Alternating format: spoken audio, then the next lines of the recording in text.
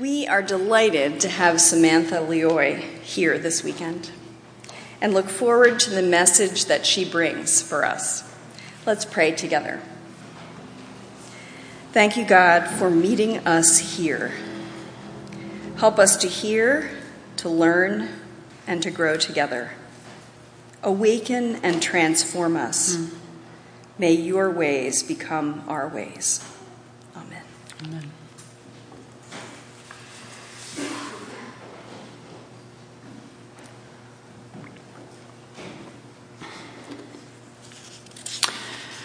Unmet expectations can be fertile ground for spiritual awakening. And we have a heavy dose of unmet expectations here in the healing of Naaman, the commander of the Aramean army, through the prophet Elisha. This cuts in a few directions. The first is this unlikely source of information for treatment plans.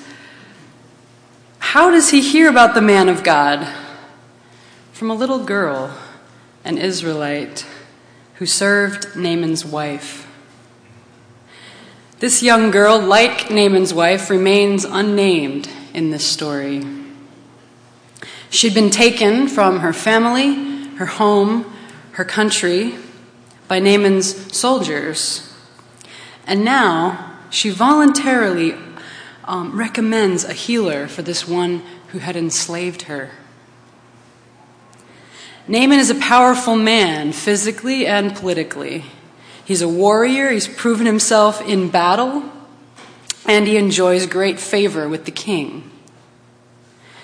But he had a skin disease, and there was nothing at all he could do about it. And so he ends up indebted to his enemy's daughter, over whom he thought he was master. Not only is it remarkable that this girl speaks up and offers this compassionate assistance, but it's incredible to me that they take her at her word. Naaman goes directly to the king with her advice, and the king doesn't question it either. It seems like none of the traditionally powerful people in this story are seen taking charge. They just keep following the direction of these unnoticed ones. The king of Aram, not even bothering to get the details straight, sends a letter to the king of Israel. It's like something about healing. He said you could heal him, so here he is. The king of Israel is likewise impotent and distressed like an anxious child. Heal him, he's picking a fight. Do you see how he's picking a fight with me? It's like he's having a little tantrum or something. So once again, the outlier, the prophet, is the one who is connected to a source of power that is utterly independent of armies and kings, comes to the rescue. You can almost see Elisha rolling his eyes. What's he tearing his clothes for? Send the guy to me. Now, all the while, Naaman keeps pretending that his riches mean something, that his position means something in this scenario. He's dragging his silver and his gold, his bulging suitcase of extra clothes, and all of his chariots and his horses all across the Israel countryside. Somehow he hasn't yet seen that they're irrelevant to his healing. Now, when he arrives at Elisha's house and he receives his instructions, which are sent through a messenger to dip 7 times in this little muddy Jordan River, he just joins in with the other dignitaries who are acting like children. And, the Jordan River, he didn't even come out of his house. I thought there'd be some kind of incantation or waving of his hand over my wounds. And maybe in the meantime he could admire my new suit from Damascus. It's offensive. Why did he come all this way, not even to meet this famed man of God? And now he's trying to just make him get dirty in this foreign and clearly inferior river. Now, fortunately, there are even more unnamed and ignored people who are ready to offer compassion to this commander after his tantrum. his servants come along, even tenderly addressing him as Father. Really, their kindness is beyond me. Follow the humbling instructions of the prophet, Father. If he had asked you to perform some great feat, wouldn't you have done it? So again, he follows the advice of the invisible ones. And he's made clean, with skin as soft as a baby's behind. This is the foolishness of God, which is wiser than human wisdom. This is God's weakness, which is stronger than human strength. And though I wander from it often, I'm continually drawn back to these upside down and subversive ways of God. Always calling and choosing the small and apparently insignificant ones. Those who are invisible to most of us.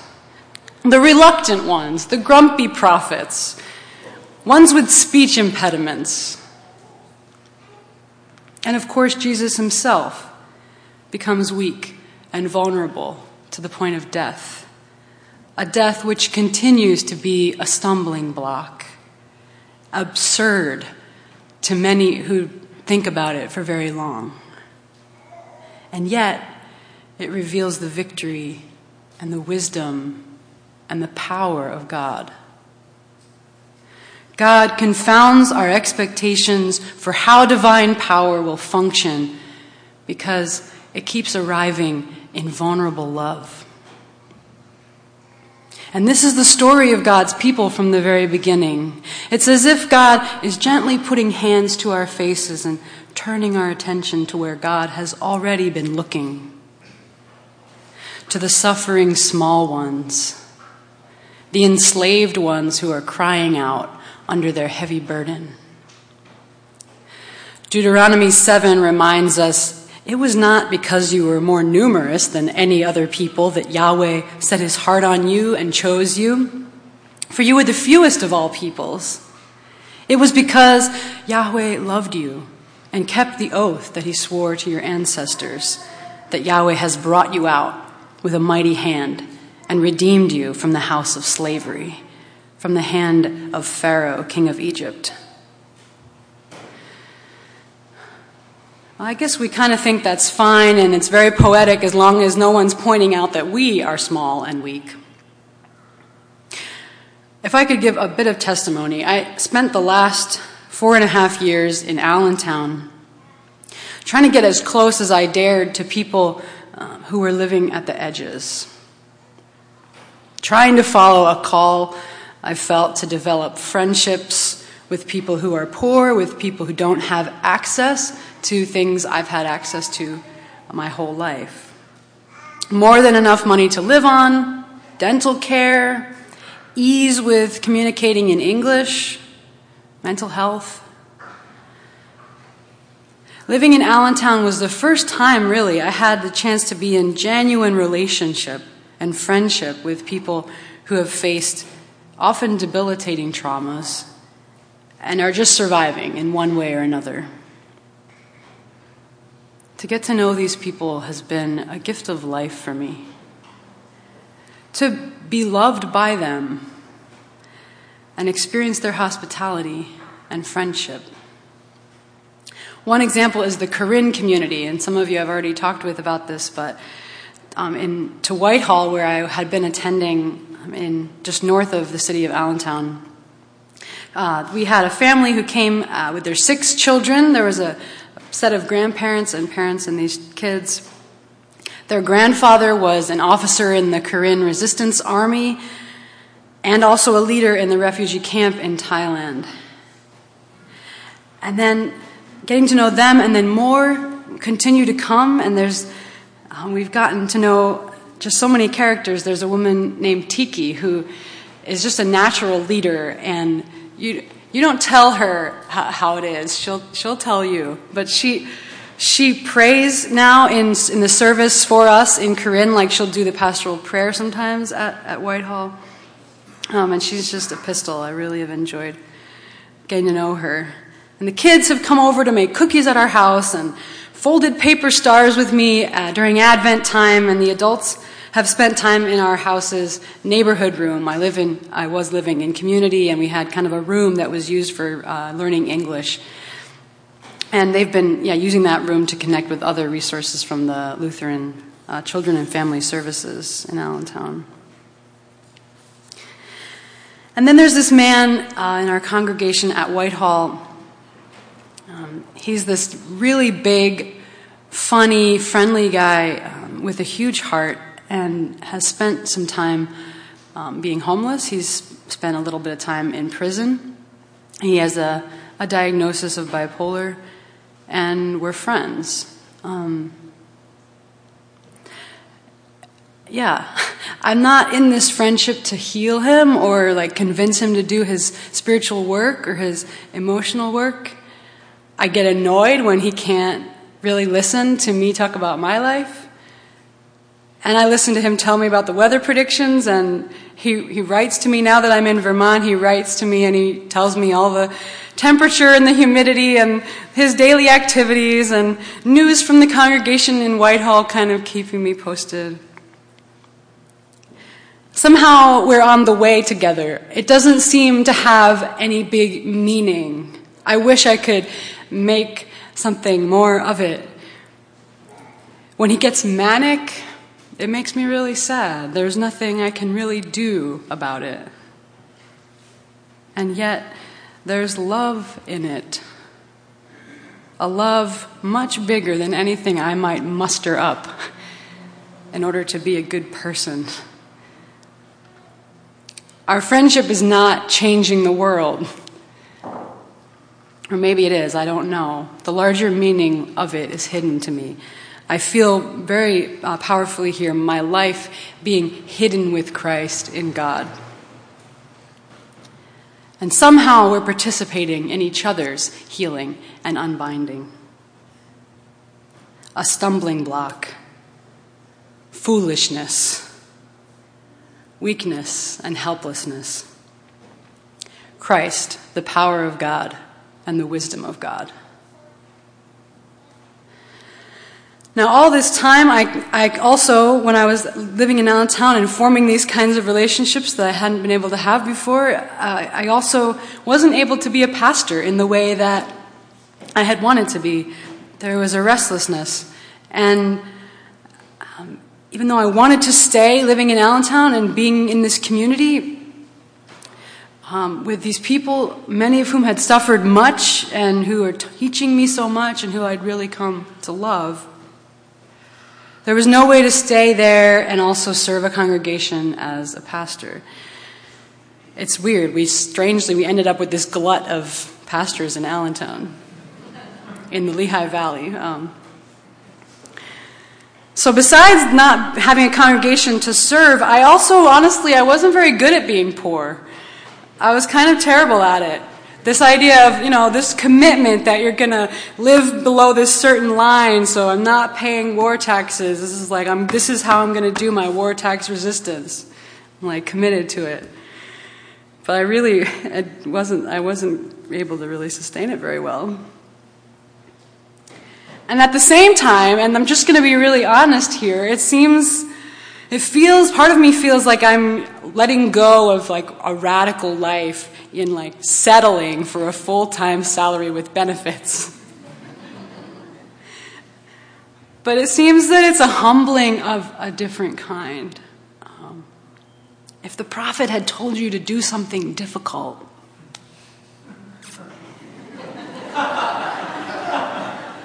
why is it so hard for those of us who have some power to be on the receiving end?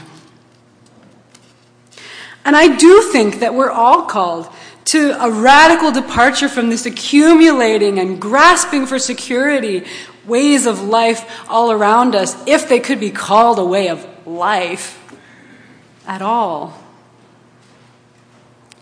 And the time I spent in Allentown was a time of much learning and giving and receiving love, and I'm so grateful for that, and I'm sure that I'll bring it with me.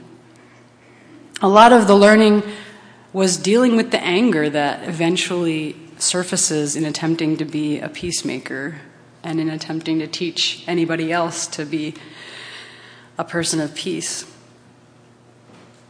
I grew in compassion for my own inner discrepancies. I learned to open my heart in risky trust.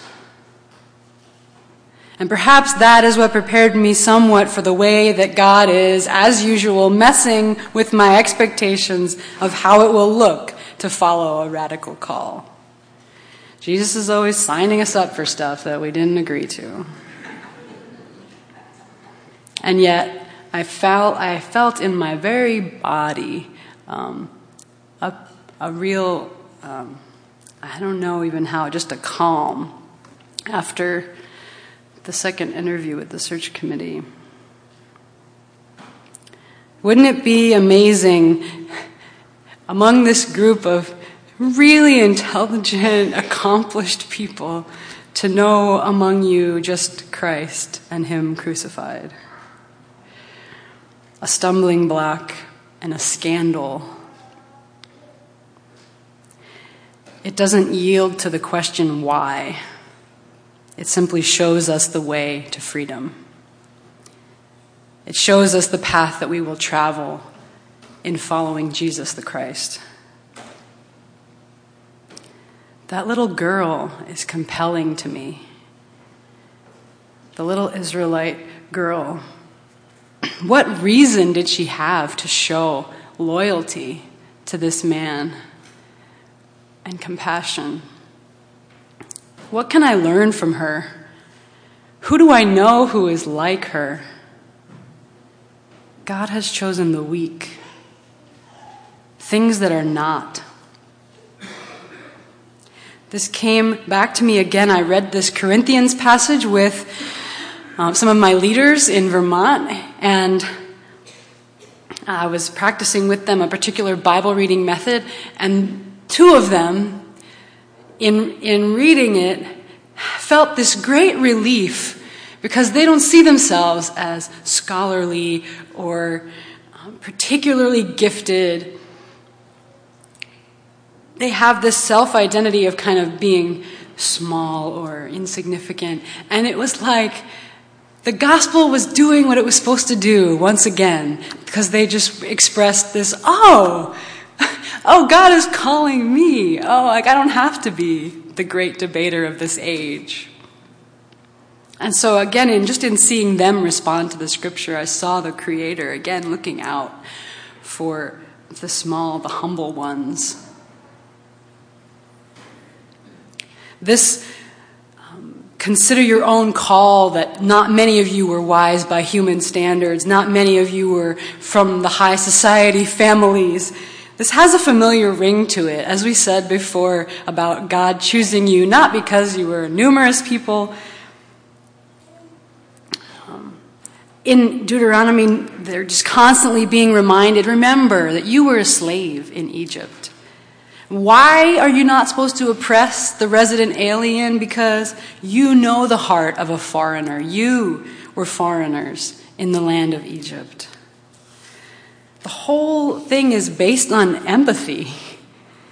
God keeps trying to get us to identify with the people at the bottom, like to see ourselves in them, and so have compassion, just as the Creator has compassion on all that has been made. But these laws stop short of saying that there's actually power in weakness. It's basic biblical social justice, you know it well, I'm sure, that the powerful should care for the weak. Not only honoring God's previous deliverance and recognizing you were once in that place, but also honoring the image of God in every person, every human being. And we see that Yahweh pays special attention to the weakest members of society and those who suffer some stigma of whatever kind. But the teachings and example of Jesus take it further. The powerlessness of this man hanging on a cross, the specter from which we'd rather turn our heads, challenges us to believe that God is paying tender attention to our own rejected, betrayed, and undesirable parts. And that God asks us to turn our gaze there, to open those parts of ourselves to the light for our healing, and to be reconciled to those parts of ourselves. It's foolishness. Couldn't we get a lot more done for the kingdom by leveraging our power for good? But as the Roman Empire is crushing his people with taxes, Jesus says, consider the lilies. Don't spend so much time looking at Solomon's splendor and wondering what to do about it. Notice the birds and open your own heart to an entirely different source of power. Now, it's important for us to acknowledge and accept the power that we do have. But it might be harder to accept that God is going to be using our weaknesses, our flaws, our despair, and that we have all we need already.